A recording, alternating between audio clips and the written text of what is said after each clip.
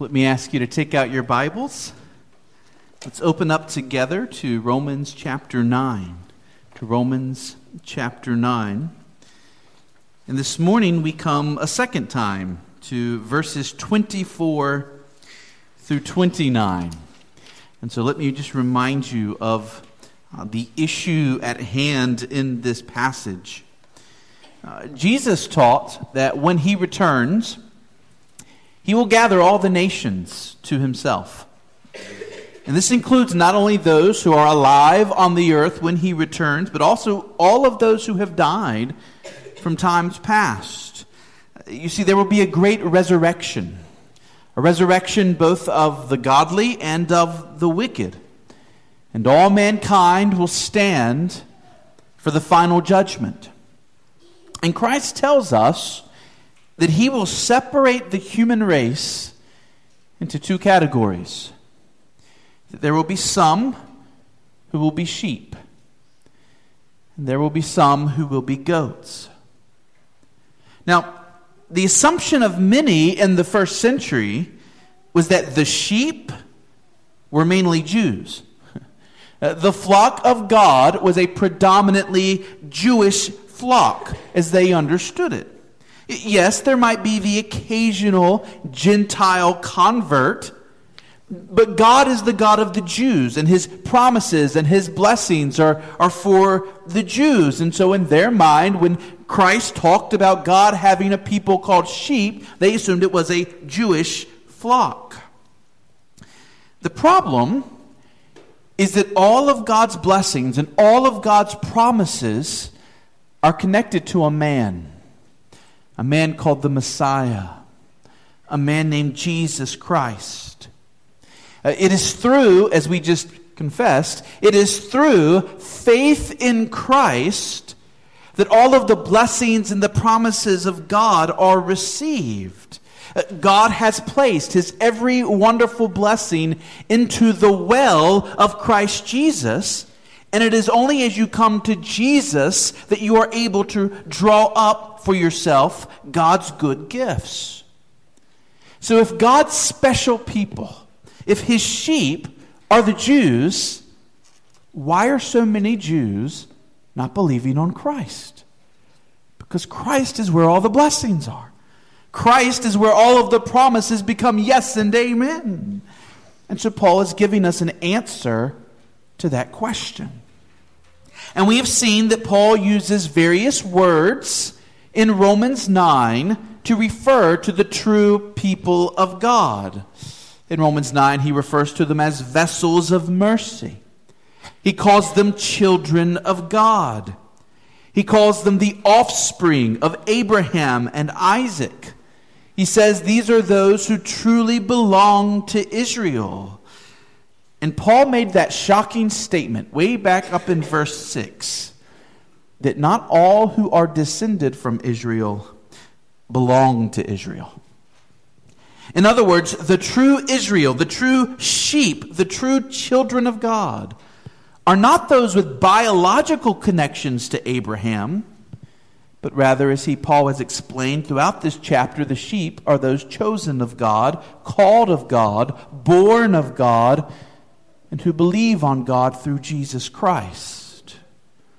Think about what we have learned about how someone is saved. Because we find all of those elements of bringing somebody to salvation right here in Romans 9. Just follow with me for a moment. Note this, right? Where does the chain of salvation begin? Well, let's go to election, right? That God chooses whom he will save. That's verses 9 through 18. Isaac was chosen, Ishmael was not. Jacob was chosen, Esau was not. God has mercy on whom he has mercy and compassion on whom he has compassion. Verse 16, salvation does not ultimately depend on human will or exertion, our choices, our actions, but salvation depends on God who shows mercy. But not only do we have election in Romans 9, but we also have effectual calling. In other words, those people whom God has chosen to save, he comes to them with the gospel. Whether it's through a preacher or a friend or a Bible or a Christian song, God brings the gospel to these people and they hear the gospel. And as they hear it, God calls them in a powerful way to himself. He calls them in an irresistible way. Maybe it's the first time they've ever heard the gospel. Maybe it's the 1,343rd time that they've heard the gospel. And yet that's the time when, by the choice of God, it hits them differently than they've ever heard it before. And they find themselves convicted of their sin, crying out to Christ, compelled to believe on Christ. It's effectual calling, and we see that, in verse 24. Even us whom he has called, not only from the Jews, but also from the Gentiles. But not only do we have election and then effectual calling in Romans 9, but we also have regeneration, the new birth, right? This is verses 7 through 9. Sarah was a barren woman. No life could come from Sarah. And then God, by his power, created life in her. Isaac was a miracle child. Isaac was a child of supernatural birth. He was what Paul calls a child of promise. And so also, every Christian has been promised to Christ by the Father, and every Christian is a miracle child, having a miraculous birth. If you're a Christian in this room, we were once dead in our sins and our trespasses. Left to ourselves, we would have never truly believed on God. But then God came to us, and when the gospel came to us, not only did he effectually call us to himself, but he caused us to be born again. We were given new life, spiritual life. What are we as Christians? We are new creations. We are the born again. So there's election in Romans 9. There's effectual calling in Romans 9. There's miracle birth, being born again in Romans 9. And then what does all of that lead to? It leads to people believing on the Lord Jesus Christ and being saved. Look down at verse 30. We're not there yet, but we'll get there. Look at verse 30. What shall we say then? That Gentiles who did not pursue righteousness have attained it? That is a righteousness that is by what? Faith. And that's where all of this is leading. So here's the issue of Romans 9. Who are the vessels of mercy? Who are the true offspring, the true children of God, the true Israel? Who are the sheep? Who are the chosen, the effectually called, the reborn, the believers? Who are these people? And Paul has given us two answers, both shocking to many in the first century. And let's read his answers again in verses 24 through 29. And to get the context, we need to go back to verse 22. So we're actually going to start reading Romans 9, verse 22. And let's hear Paul's two answers to that question. Who are the sheep?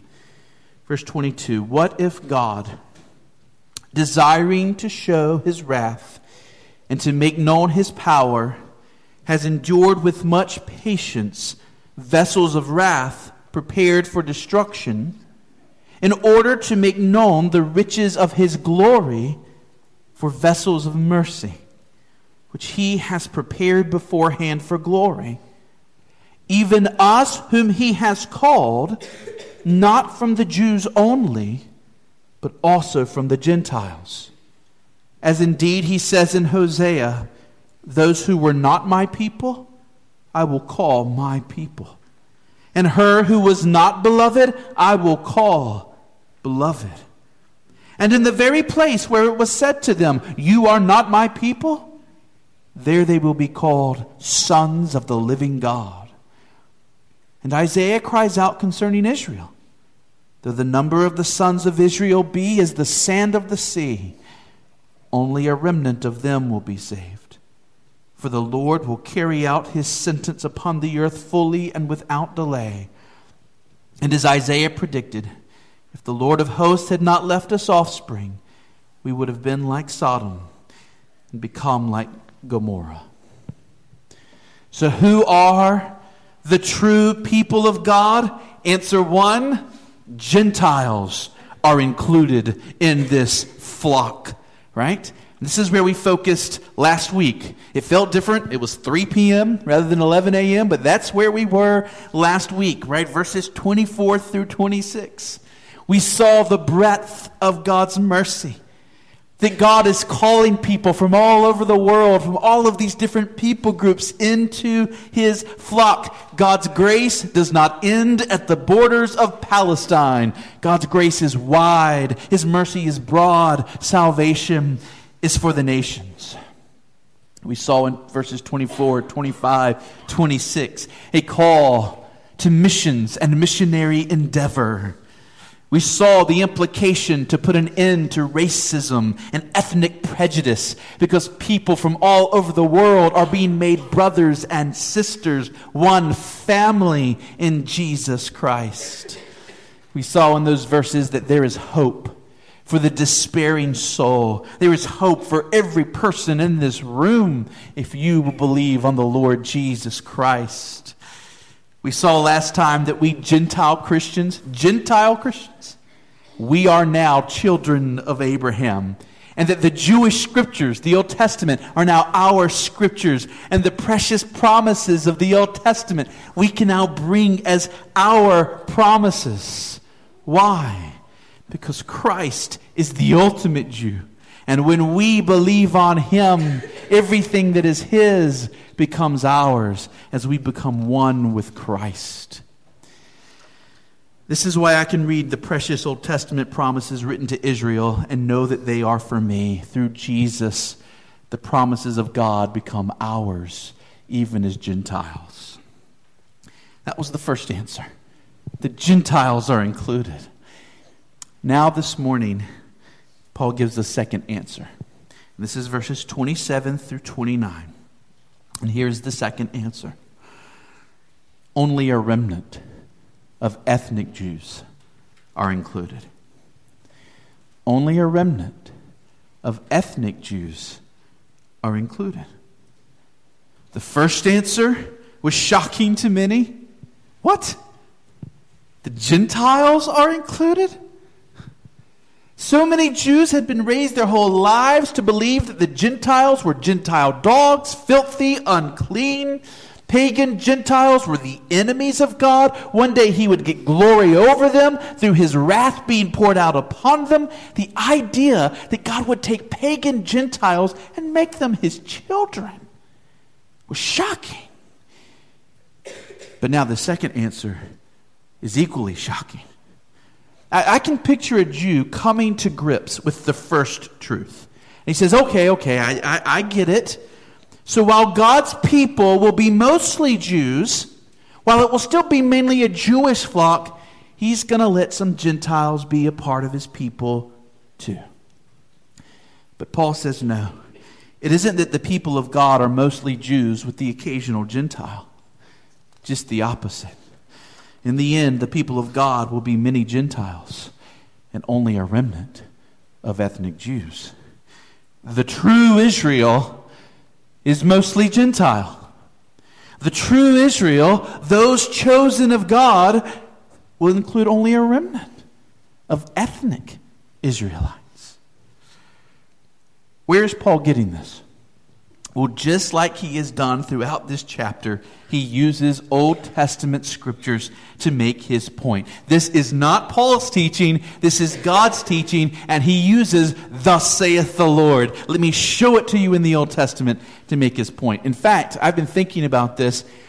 I'm picturing the entirety of Romans 9, the argument that Paul is making in Romans 9, as the structure. And the structure is being held up on pillars, right? And each one of those pillars is a different Old Testament text. And he is just putting up pillar after pillar after pillar of Old Testament verses to hold up and support and establish the argument that he's making. So we're going to note some of those pillars again this morning. In verses 27 and 28, Paul quotes from the prophet Isaiah. He is quoting Isaiah 10, verses 22 through 23. And what I want to do is simply give you 4 observations about these 2 verses that Paul quotes. Number 1, note that Paul speaks of Isaiah crying out. Do you see that in verse 27? Crying out. Paul could have said, Isaiah said this, right? Or, as we remember that Isaiah said this. But Paul uses a stronger word, a word of intensity, a word of emotion. Isaiah cried out. In other words, don't read these verses in a cold, disconnected way. Remember, when Paul quotes these verses, he's quoting them about his own kinsmen, about his own family. He's writing about his own people. When Isaiah was writing this and proclaiming this, he was proclaiming it about his own kin, his own family. Paul said at the beginning of this chapter that he wished that he could himself wish to be accursed and cut off from Christ if it would bring his fellow Jews to salvation. There is heartache in these 2 verses. Heartache on Paul's part. Heartache back when Isaiah first wrote this. This is a painful word for these Jewish men to declare about their own kin. And yet it was a word from God. Isaiah cried out. Number 2, second, note that these verses speak of a remnant saved from judgment. So do you see that?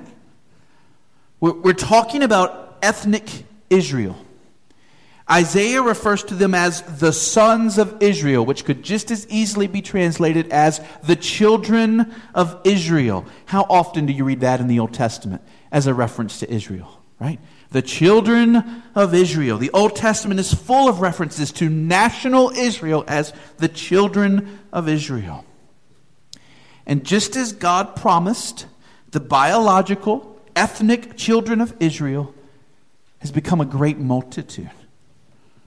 Way back in Exodus, we saw how the children of Israel multiplied greatly. How ethnic Israelites were numbering in the millions. And since that time, their number has continued to multiply. And on the last day, we will find that millions upon millions of people who have walked on planet Earth were physical, biological descendants of Abraham and Jacob. And today we refer to those people as ethnic Jews. But our verses say that God is carrying out a judgment upon those people. We read of the Lord carrying out a sentence. There is a punishment being issued upon these people. And yet, though the people as a whole are being judged, there is a remnant being spared. A small percentage are being saved from the judgment. Now, third, note that when Isaiah wrote this, he was referring most directly to God's judgment coming through the Babylonians. Okay? So what was Isaiah talking about when he first wrote this? Well, here's the context. The Babylonians are coming. And the people of Judah are going to be destroyed. And only a remnant will be spared. Remember that man called Nebuchadnezzar? Fun name to say, right? Nebuchadnezzar. Okay? We have Nebuchadnezzar. Remember Daniel? Right? He was in that first wave of exiles. He's interpreting dreams for Nebuchadnezzar. Remember that great golden image of Nebuchadnezzar that the people were to bow down to, and Shadrach, Meshach, and Abednego, they would not bow down to that image of Nebuchadnezzar. And for that, they were thrown into the fiery furnace.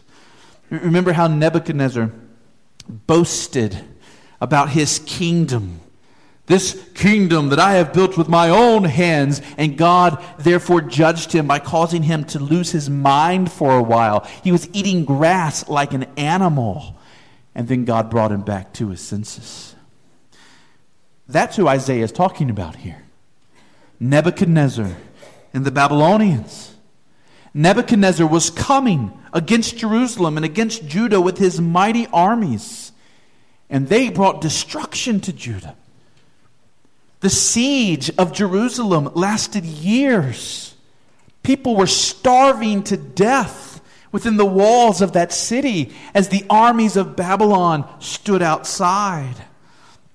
This is that terrible time in which Jeremiah talked about mothers cooking and eating their own children to survive. When the Babylonians finally breached the city of Jerusalem, so many people had died, and those that were still living were so weak that it wasn't even a fight. The temple was destroyed. Solomon's temple, not one stone left atop another. And though Nebuchadnezzar was the instrument that God used, it was God who was bringing this judgment. His own people had rejected him and rebelled against him. They had turned from him. And according to Isaiah and Jeremiah and the other prophets, this was God carrying his sentence out against his own people. And yet, there was a remnant. There was a remnant who would survive the Babylonian attack, a remnant who would survive the Babylonian captivity. There were some who managed to remain in Israel even during the time of the Babylonian captivity. There were many others who were carried off to Babylon, but they survived there, and years later they were able to return to Israel. These were the blessed ones. These were the ones spared the full force of the judgment of God. And so that was what Isaiah had most directly in view. But then fourth, note that there is something greater than the Babylonian judgment in view. And I think Paul gets this first from the fact that almost every Old Testament prophecy has a double fulfillment. But I think he especially gets it from the word earth. Does everybody see that word earth there? Right? The Lord will carry out his sentence upon the earth fully and without delay. It could also be translated land. Okay? But Paul seems to recognize that Old Testament prophecy has multiple fulfillments. That the first fulfillment was the Babylonians coming as a judgment of God upon Israel. But that's the smaller judgment. Old Testament prophecy tends to have multiple fulfillments, and the first one's usually the smaller fulfillment. It's the second one that's the bigger, ultimate fulfillment. And Paul sees in Isaiah's words that there is a day when God is going to bring a judgment on the earth that is greater than anything the Babylonians could bring. Some see in these words a reference to 70 A.D., the day when the Roman armies would come into Jerusalem and destroy it again. That's going to happen just a few years after Paul writes this. The temple is going to be left in utter ruins again, and this time it won't be rebuilt. But certainly Paul also has in mind here the day of ultimate judgment, the last day. And on that day, when all people will be judged, ethnic Jews will be judged as well. And they will be held to a higher standard than most because they had the prophets. And they had the scriptures. And they had the law. And yet, as we sang in the words of In Christ Alone a while ago, when the Messiah came to his own people, they rejected him. And they mocked him. They tortured him. They crucified him. The Jews, by and large, have rejected the Lord Jesus Christ, and this is the judgment of God. That after centuries of disobedience, after centuries of unfaithfulness, God gave Israel over to the hardness of their heart. God left Israel in their unbelief, and only a small remnant of the Jews have been spared. there will be only a small number of Jews found believing on the Lord Jesus Christ on the last day. Now, when I use the word small, I'm speaking in relative terms. I mean, compared to the total number of ethnic Jews, there will be a remnant. Compared to the number of Gentiles among God's people, the number will seem small. Now notice again verse 29. Verse 29, because Paul quotes from Isaiah again. And this time he quotes Isaiah 1 verse 9. If the Lord of hosts had not left us offspring, we would have been like Sodom and become like Gomorrah. So think about that. How great was the judgment of God on Sodom and Gomorrah? Remember Abraham interceding with God for Sodom? God, if you can find just 10 righteous people in that city, right? And he's not even talking there about perfect righteousness. Right? He's just talking about 10 God-fearing people. God, if you just 10 God-fearing people in Sodom, will you spare it? And God said, yes, I will. And there weren't even 10 to be found.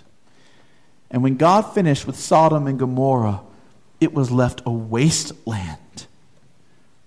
We have ancient records that compare Sodom and Gomorrah before they were destroyed to the Garden of Eden. Sodom and Gomorrah were beautiful places to live. They were wonderful places to live. Sodom, excuse me, when Lot, right? Abraham gave Lot first choice of lands to take. And Lot said, I want the best land. Where did he go? He went to Sodom. He went the way of Sodom and Gomorrah. It was a fruitful place. It was a prosperous place. And then God's judgment came. And the judgment was so utter and complete that the land was left as it is still today. Filled with sulfur, filled with salt. It's where the Dead Sea is today. Things can't grow there. Isaiah declared that if God had not left a remnant, if God had not left offspring among the people of Israel, Israel too would have become like Sodom. That they would have been completely wiped out by the Babylonians. And Paul's saying there is a deeper fulfillment, a more ultimate fulfillment, that if God had not mercifully chosen to spare some ethnic Israelites and to bring them to faith in Christ, the entire people would have been left in darkness and brought to eternal destruction. Remember what Jesus said to the Jewish cities in which he preached. This is Matthew 11. Listen to Jesus speak in these verses. Then he began to denounce the cities where most of his mighty works had been done because they did not repent. Woe to you, Chorazin! Woe to you, Bethsaida! For if the mighty works done in you had been done in Tyre and Sidon, they would have repented long ago in sackcloth and ashes. He's saying to these Jewish cities, if I had gone to these Gentile cities and done the things there that I've done here, they would have believed and repented. You have not. He says, I tell you, it will be more bearable on the day of judgment for Tyre and Sidon than for you. And you, Capernaum, will you be exalted to heaven? You will be brought down to Hades. For if the mighty works done in you had been done in Sodom, it would have remained until this day. But I tell you, it will be more tolerable on the day of judgment for the land of Sodom than for you. Sodom's sins were great, but to have had all the privileges that the Jews had, and then to reject the very Son of God in their midst, this was greater evil still. Paul's first answer, the Gentiles are included, speaks to the breadth of God's mercy. The second answer, that a remnant of ethnic Jews are included, speaks to the depth of God's mercy. For it seems that no people will stand guiltier before God on the last day than the people of Israel. And yet God is willing to save some of them. Don't forget, there were some people yelling, crucify him, mocking Christ as he's suffering on the cross, who on the day of Pentecost repented and were saved. People who were active participants in the killing of the Son of God. What have you in this room done that is more evil than that? Can you think of a sin graver than that?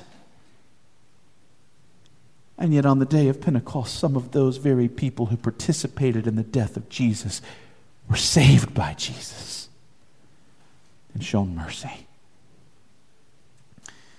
Paul stands before us as an example of the remnant. He's a trophy of God's grace, the Christian hunter, the Christian killer, the one standing and nodding in approval as Stephen, the first Christian martyr, is being stoned to death. And yet here is Paul now. He calls himself the chief of sinners, coming from that nation which has more to answer to before God than any other, and yet God's mercy extended to him. And today, through groups that are working to bring the gospel to Jewish people, God is still saving some ethnic Jews. Is it a remnant? Yes. But we're still talking about thousands upon thousands, perhaps millions of people throughout history who have Abraham's blood in their veins and faith in Jesus Christ in their hearts. So yes, there's a wideness to God's mercy. There is also a great depth to the mercy of God. We should not be shocked that only some Jews are saved. We should be shocked that any are saved. We should not be shocked that God only saves some Gentiles. We should be shocked that God saves any of us. And if we are in Christ, we should be humbled and we should be grateful and we should have endless praises to God for his mercy. So, I want to end with some implications. And here's what I want to talk about. What are the implications for how we are to view modern Israel today? I'll be brief, but I want to make 5 statements about how this passage affects how we are to view modern Israel today. Number 1, let's be crystal clear about number 1. Anti-Semitism has no place in the Christian life. Yes, Israel is under a special judgment of God because of their unbelief, because of their rejection of Jesus. But that does not mean that we are to look upon the Jewish people with any sort of prejudice or any sort of hostility, because apart from the grace of God, none of us would come to Christ. And we all stand guilty before God. We're all sinners. We have nothing to boast about as Gentiles. The truth is, anti-Semitism, a prejudiced hatred of the Jewish people, has been a blight on the history of Christianity. Over 2,000 years, there have been times when Christians treated Jews cruelly and harshly, and they often claimed Romans 9 and the judgment of God upon Israel as rationale and excuse for them treating Israel harshly. We have no right to think or act in that way. The gospel is for the Jews first, then the Gentiles. We are to view the Jewish people with love and compassion and humility, just as we ought to view everyone else. Not this past week before, one of the Republican presidential candidates made a remark that some took to be a derogatory remark against Jewish people. Now, I don't know if that candidate meant it that way, but I do know that derogatory remarks about Jewish people were fairly common in past decades. And so let's be clear. It is not right to refer to Jews or anyone else in an insulting way. It is not right to tell jokes that impugn or mock the Jewish people. Let no trace of anti-Semitism be named among us here. Are we clear? We good on that? Okay. Number 2. We are wrong to insist that modern Israel has God's special favor and blessings.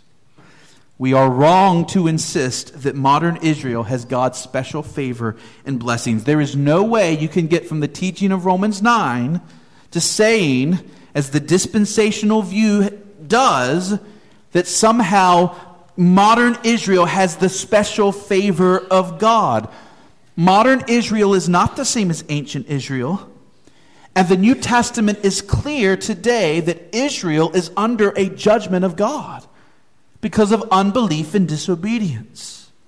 Those who speak as if America must always side with modern Israel in order to have God's favor don't understand the position that modern Israel is in before God. The true Israel on earth today is the flock. All those who believe on Jesus Christ, a remnant of ethnic Jews, a lot of Gentiles. If America wants to be blessed, she needs to protect the freedoms and the rights of the true Israel, which is also called the church of the Lord Jesus Christ. Number 3, as regards the continual Israeli-Palestinian conflict, our chief concern must be justice, righteousness, and fairness. It is not wrong to be pro-Israel if you are convinced that justice, fairness, and righteousness are on the side of Israel. It is not wrong to be pro-Palestinian if you believe that justice, fairness, and righteousness lead in that direction. Whether you favor a two-state solution or lean some other way, our convictions about this constant political issue must be based on God's principles. But we cannot show partiality. And we cannot just assume that we must always side with Israel because of who they were in ancient days. 4th, we should share the gospel with Jews just like we would any other people. The Jews must be included among the nations we are seeking to reach. In fact, in every town, Paul would go preach the gospel in the synagogue first. He would preach the gospel to Jews first, and then after he had been thrown out, then after he was rejected, he would preach to the Gentiles. For Paul, Romans 9 was a reality that he lived over and over again. He would go to a new city. He would preach to his own kin. They would reject him. They would threaten him. They would mock him. Sometimes they would imprison him. Sometimes they would stone him. And then he would go to the Gentiles in that city and find believers. In the book of Acts, we find that sometimes when Paul was in a city where many Gentiles were believing, the Jews from another town would come against him just for the purpose of attacking him and silencing him. Paul wore on his own body the scars of his own people rejecting Jesus. And yet in every city, he would still always go to the Jews first. Despite what the Jews did in the last town, he would go to them first in the next. So let us never neglect taking the gospel to the Jewish people. Last, number 5. We should share in Paul's brokenheartedness about his people, because it was through the Jewish people that God brought to us Christ and salvation. We, like Isaiah and like Paul, should mourn the hard-heartedness of Israel. We should grieve that a people with such blessings has given the gospel to the nations but rejected that same gospel themselves. And then in our brokenheartedness, we should be careful that we never do the same thing. What a tragedy that our own country has had so many blessings and so many privileges from God, and now we're turning away from God. What a tragedy that for so long the United States has been the hub of missionary endeavor. The United States sending out thousands upon thousands of missionaries to the nations, and yet we as a land are now quickly rejecting the very gospel that we've been sending out elsewhere. And on a more personal level, let us be careful that those of us who have grown up in Christian families, those of us who have grown up in church, let us not reject the great gift that has been proclaimed to us 1,000 times. May there not be a person in this room who has had the privilege of hearing the good news of Jesus again and again, and yet they continued to reject it. Instead, let us marvel at the breadth and the depth of God's grace. And let us be amazed that forgiveness is available even for every single one of us. Let us run to Christ. Let us cling to Christ and find all that we need in Him. Amen? Amen. Let's pray.